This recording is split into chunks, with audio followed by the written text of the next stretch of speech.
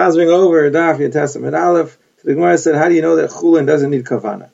So we bring a Mishnah that says that if a gal or wave detaches and his 40 son, it falls on a person or on Kalim, so they're both tar.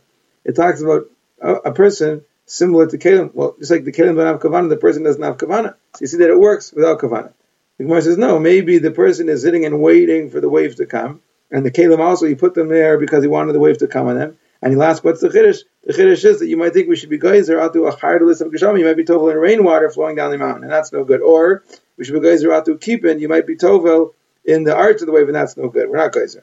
Now, how do you know Yitaka can't be tovel in the Kippah and the arch of the wave? Because it doesn't rise. You can be tovel in the Russian, the head where it hits the ground, but not in the arch, because you can't be tovel in the air. So where's the raya that Chulin doesn't need Kavana? It says in the Mishnah that if somebody drops his pears into the water, and somebody whose hands are tamei sticks his hands in to remove it, so his hands automatically become tar even without kavana. The peros, since they didn't want to fall in, are not b'chiyuta, they're not mukshal l'kabutuma. If he wanted to wash his hands in the process, then he wanted the water in his hands, so then the peros are mukshal. So kapanim, you see that the water is mitahir his hands even without kavana.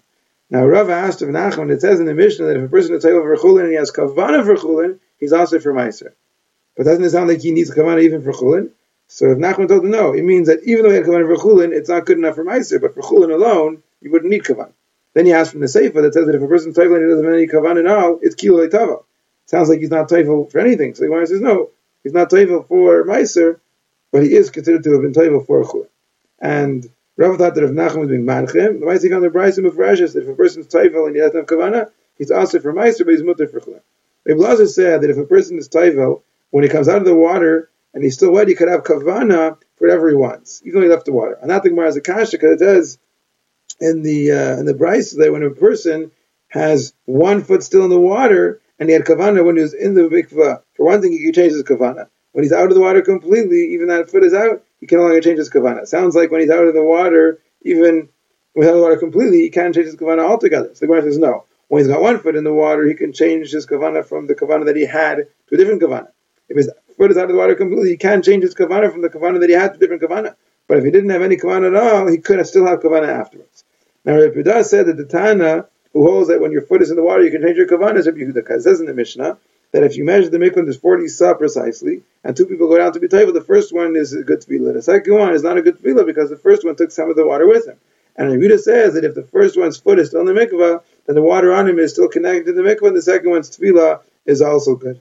So that's Rabbi Yehuda. Now, Rav Nachman said in the name of Rabbi Baravua, the machlekes rooted in the Rabbanan is regarding milas, chumras d'Rabbanan, but not for real tuma and tahara. And that's like Rabbi Yehuda, because Rabbi Yehuda said that Rabbi Yehuda is a Tana who holds that when you have your foot in the water, you can change your kavana. That's also an in of milas. Now, others say that Rav Nachman said in the name of Rabbi Baravua, the machlekes is mamish from tuma and tahara. According to Rabbi Yehuda, you could connect the person who's got a foot in the mikvah, and the mikvah and the tefillah would work for the next person, even from tuma and tahara. But if it's only regarding milas, chumras, d'Rabbanan, then even the Rabbanan agree that as long as his foot is in the mikvah, he's still considered connected. That's not like Rabbi Pedas, because Rabbi Pedas said the machlekes is even for milas. Now Ula said he asked Rabbi Yechanan, what was it according to Rabbi Yehuda? Could Rabbi Bil Machtan Vitzinarius in the head of the person who's got his foot in the mikvah? So he said he holds good zachis, and the water in the person is down in the mikvah, but not good asik, that the mikvah is up in his head, or even good asik, and the mikvah is around his head, and you could be matbil in his head.